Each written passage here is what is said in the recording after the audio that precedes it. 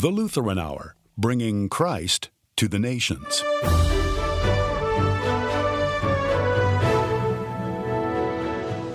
In today's message, Dr. Michael Ziegler explains how and why God chooses to save the world at the speed of relationships. We are infatuated with ideas that spread effortlessly, that go viral in minutes. But that's not the way a slow solution spreads. What we are advocating on this program, week after week, is like that. It's a slow solution. If it seems slow, wait for it. Dr. Ziegler's message coming up next here on The Lutheran Hour.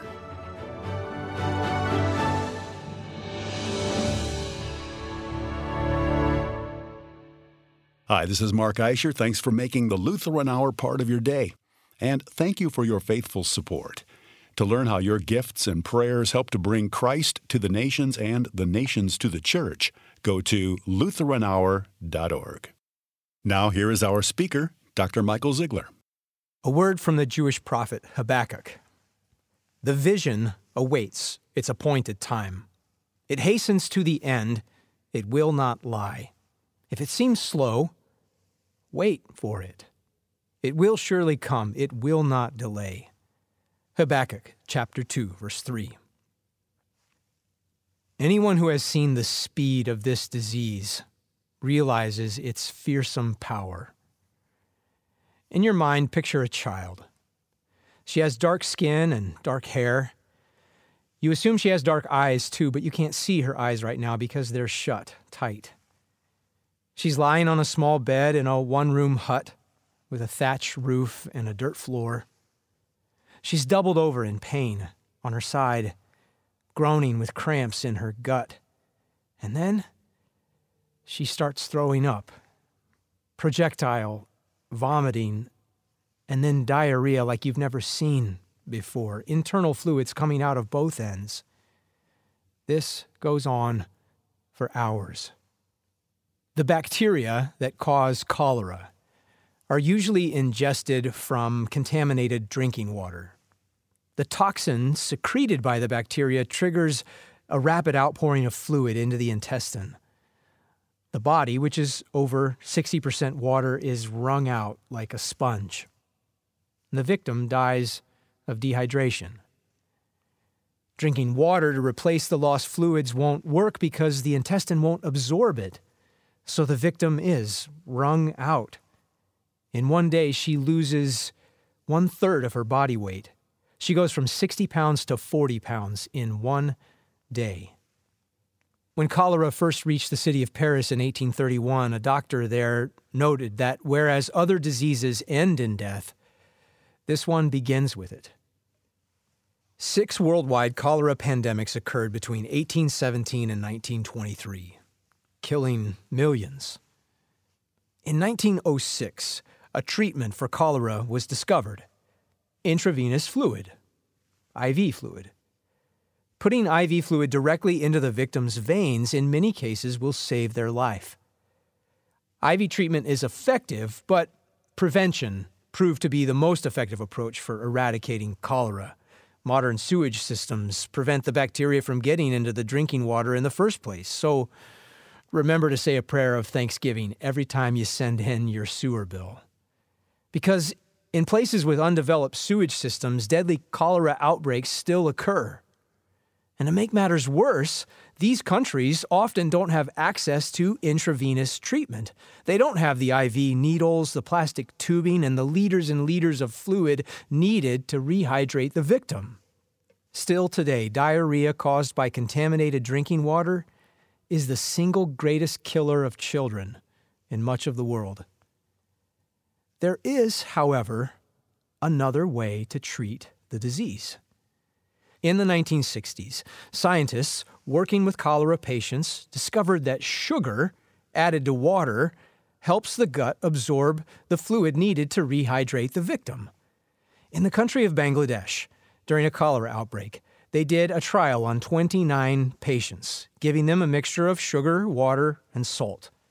They found that the sugar, water, salt solution worked. It rehydrated the victims. It worked better than IVs. All the patients survived. By the end of the 20th century, this simple oral rehydration solution would become one of the most important medical advances in modern times, with some estimating upwards of 50 million lives saved because of it. It was a simple, affordable, almost miraculous salvation from an unrelenting, unhesitating disease that begins with death. And you didn't need to be a trained medic with high-tech equipment to administer it. Any mother could mix up the solution and use it to save her daughter's life. And you'd expect a medical miracle like this to go viral, right? To spread almost instantaneously. But it didn't work like that. Years after this salvation was discovered, the solution had stalled. The people who needed it didn't know about it or didn't care to use it. Why did this solution stall? Why didn't it take off? Dr. Atul Gawande explains how in an article titled "Slow Ideas." Imagine a child, he says, throwing up and pouring out diarrhea like you've never seen before. Making her drink some sugar, water, salt solution only seems to make it worse. You're supposed to be helping her, but it feels like you're torturing her. But let's say you do it. You go through with it. You get through the day. But then it's not a quick fix. You have to keep her drinking the solution even after she feels better for about 5 days until it all gets out of her system. The solution, in this case, is real, but it's uncomfortable. And there are other solutions like this, Dr. Gawande observes. Ideas that stall out, that are disbelieved, that are adopted slowly because they contradict conventional wisdom. It's hard to see how these solutions are helping, and implementing them requires discomfort, some sacrifice, and culture change with no immediate reward. And to make matters worse, we don't like anything that's slow. We are infatuated with ideas that spread effortlessly, that go viral in minutes. We want frictionless fixes, plug-and-play answers to our problems. But that's not the way a slow solution spreads. What we are advocating on this program, week after week, is like that. It's a slow solution. It is the solution to our human problem.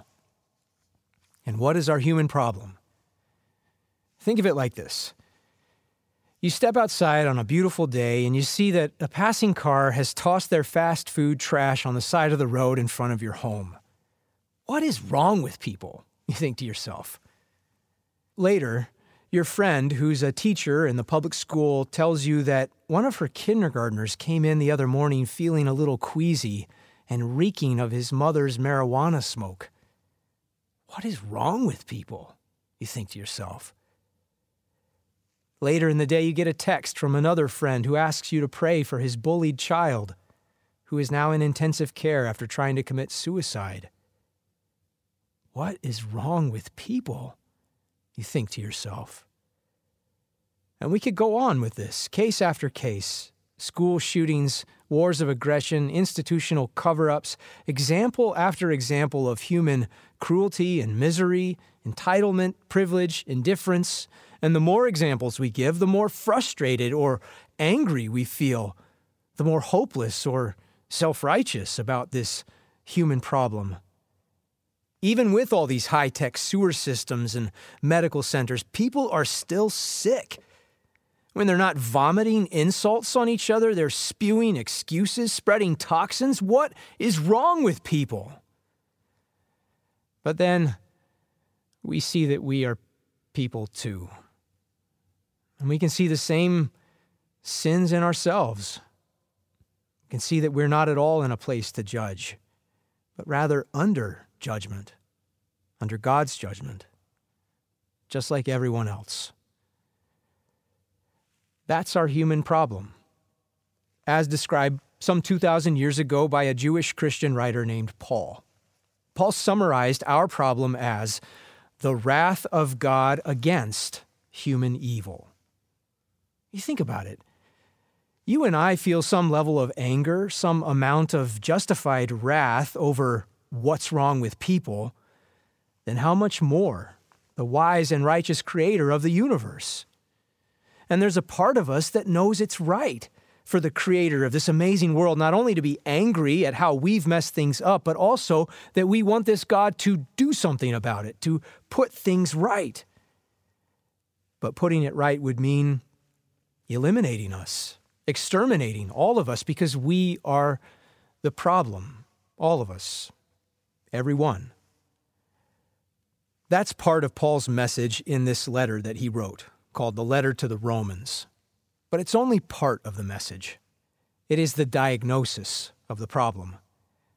The other part of the message is God's chosen solution to the problem.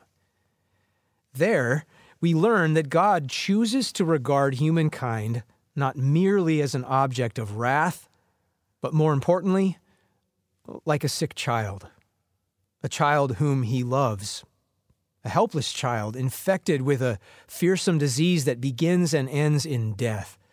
This is how God chooses to treat us. Not because we deserve to be treated this way, but because this is who God is. This is what God does. God loves. God is by nature a loving Father. From eternity before he created the world, God has a Son. And God loves his Son, and the love the Father and the Son share is the Holy Spirit proceeding from them. And so, God, the Father, the Son, and the Holy Spirit, in love, perfected the solution to our human problem.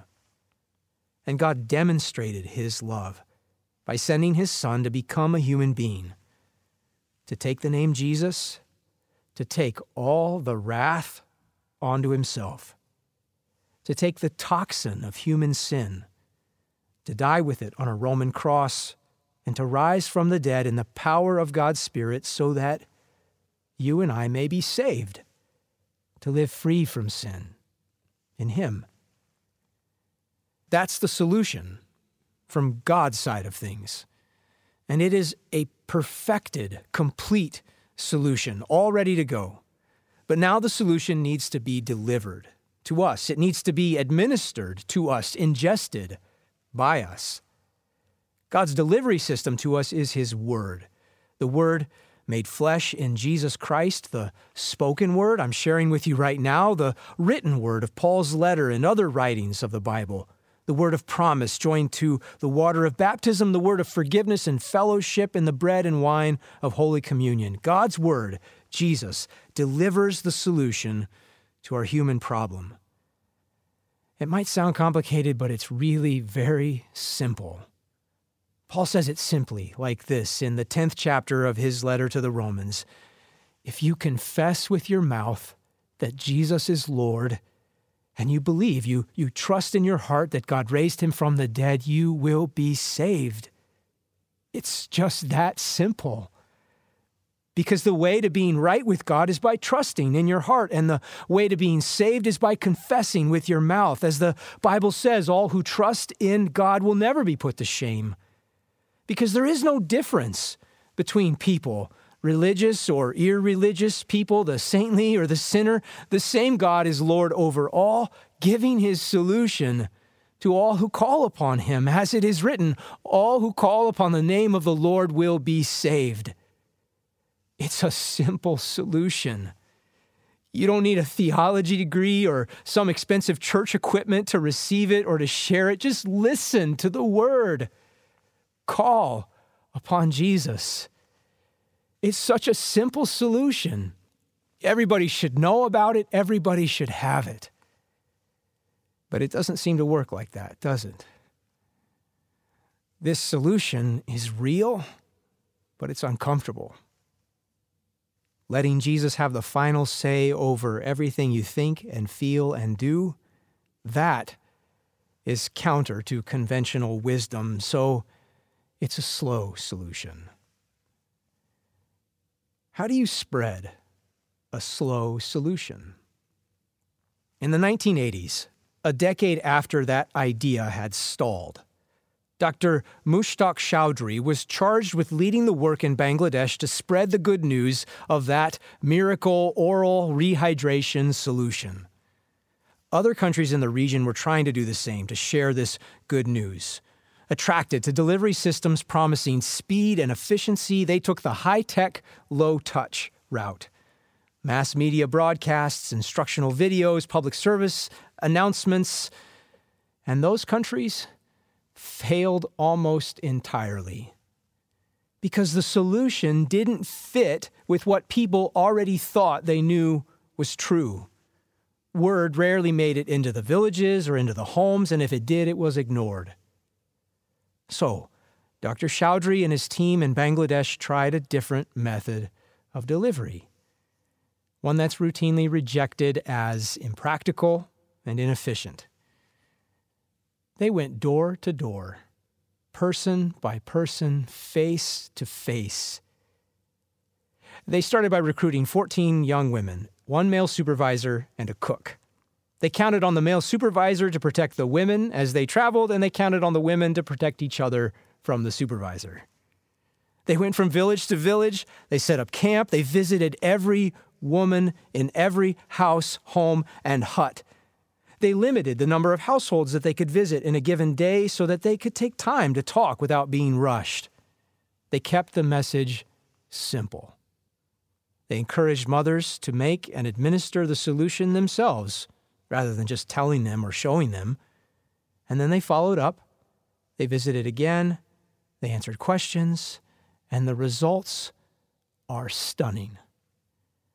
Over the next 10 years, other small teams, mostly women, visited 12.5 million families face to face, virtually every household in Bangladesh.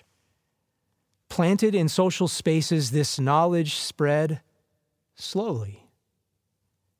But if it seems slow, wait for it. From 1980 to 2005 in Bangladesh, child deaths from diarrhea dropped 80%. People talking to people is still the way to spread a slow solution. My calling is to help spread the solution to the human problem offered by God Himself. We want everyone to call upon the name of Jesus and so be saved. But if a radio program or podcast were all that we were doing to spread it, it would not be enough. God knows it's not enough. That's why when God decided it was time to implement and share His solution, He didn't opt for high-tech, low-touch. He chose to become human, to be with us, to be one of us, to be close to us, and then to send His followers on foot into every house, home, and hut, to save the world at the speed of relationships, which may seem impractical and inefficient to us, but this is in fact the only way the world can be saved. Not only because relationships are the most effective means, but also because relationships are the goal.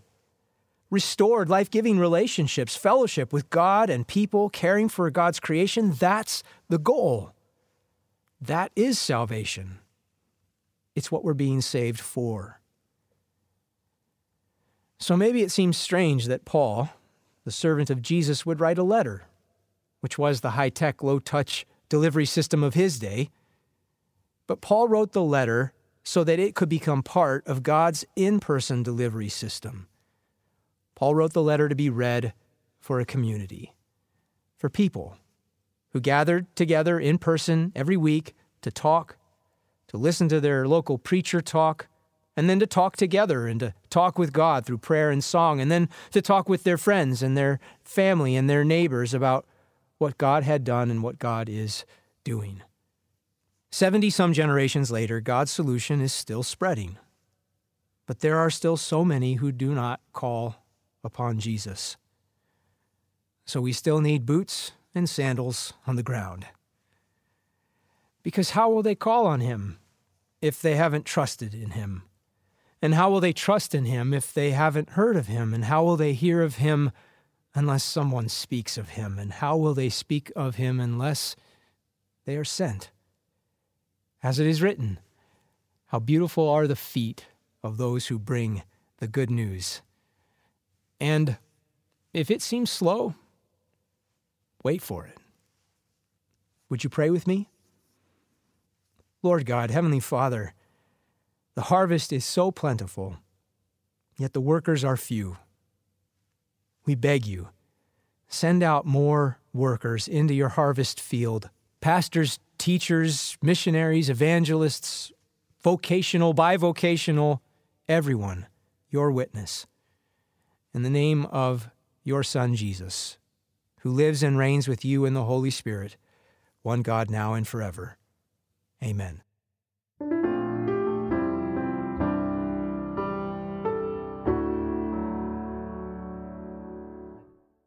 You're listening to the Lutheran Hour.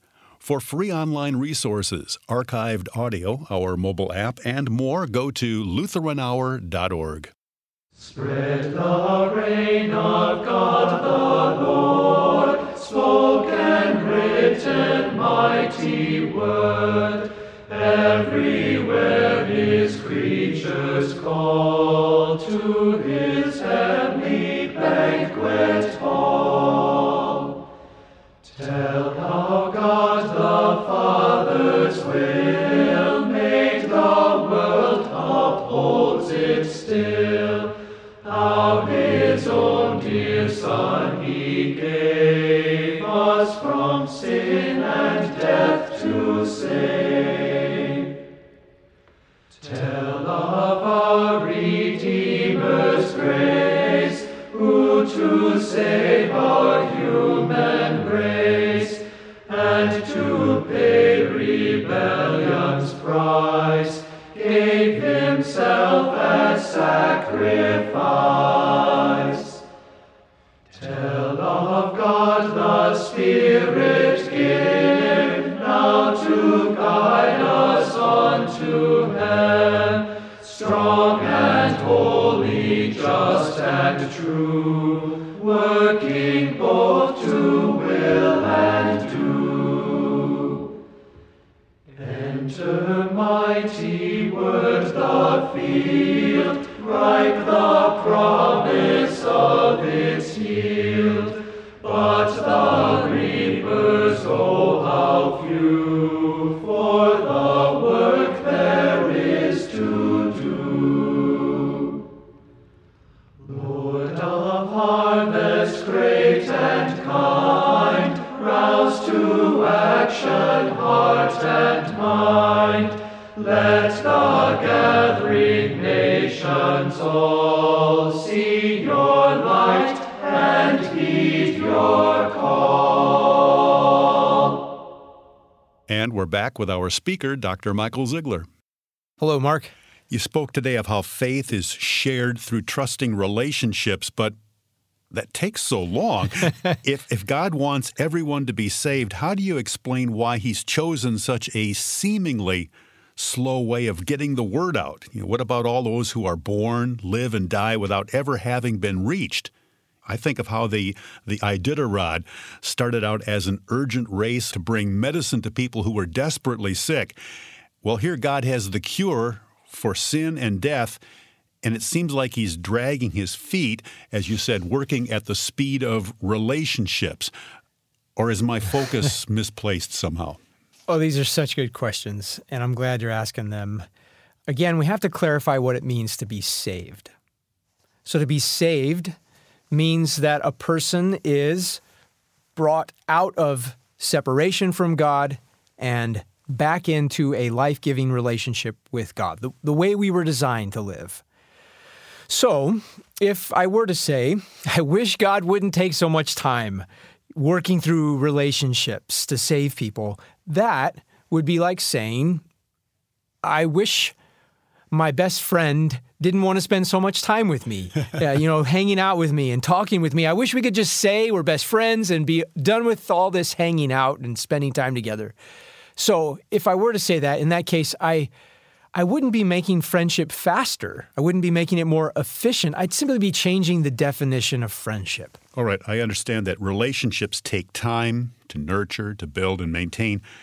But it doesn't answer that question, why then some are saved but not others. And that's true. We don't have an answer to that question. But here's what we do know. We know that God is relational to the core. Father, Son, Holy Spirit. God is family. God is friendship. God is fellowship of mutual love and trust from eternity. So it makes sense that God would create a world that is also relational to the core. And also that there are terrible and possibly eternal consequences when we betray God. That is, when we give our deepest trust and love to the things that God has made rather than to God himself. So it would be like someone pretending to be your friend only because they want to use your stuff. And in that case, the broken relationship can only be saved. The only medicine to save the relationship is for the friend, for God in this case, to show us that he's better. He's more trustworthy, more reliable, more satisfying than the sum of all his stuff. And so the solution's not medicinal, it's always relational. The medicine we need is for God to show us that he is the only one we need. And he's done that for us in Jesus. And so as people who trust in Jesus, we talk about who he is in our human relationships, what he's done for us, what he still promises to do. Because that word from God, as Paul says in Romans chapter 10, that's the only way we can be saved.